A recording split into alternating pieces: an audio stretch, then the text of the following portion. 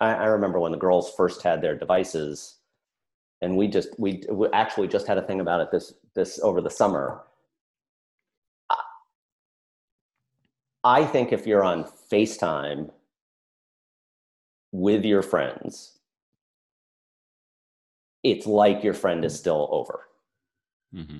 So if you're not allowed to have friends over after 11 o'clock at night, then you can't be on your phone FaceTime with a friend at 1:30 in the morning. Mm-hmm. Because I would never, your boyfriend couldn't be here at 1:30. Mm-hmm.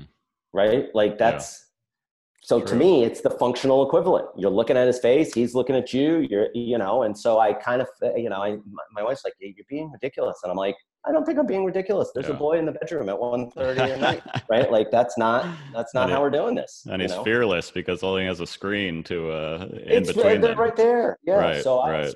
when the girls were like all in middle school in particular, I was very, I recognize that it is a odd thing about how you grow up. So my best friends, the people who I was closest to growing up, I was in their houses all the time. I was never in their parents' bedroom. Right? Like it was just the weirdest thing to be like, Yeah. I couldn't tell you what my best friends growing up's parents' bedrooms look like. Right? Yeah. And I realized I carried that into adulthood. The girls will have friends over, they'll come upstairs and be like, get these people.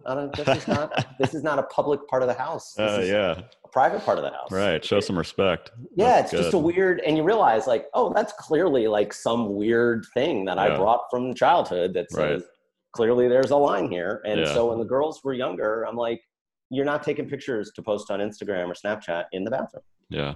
You're not taking pictures in your bedroom. You're 10. Nobody needs to know what the inside of your bedroom looks like. Or 12 or whatever it is, right? That is. I mean, there are so many new normals that we have to look at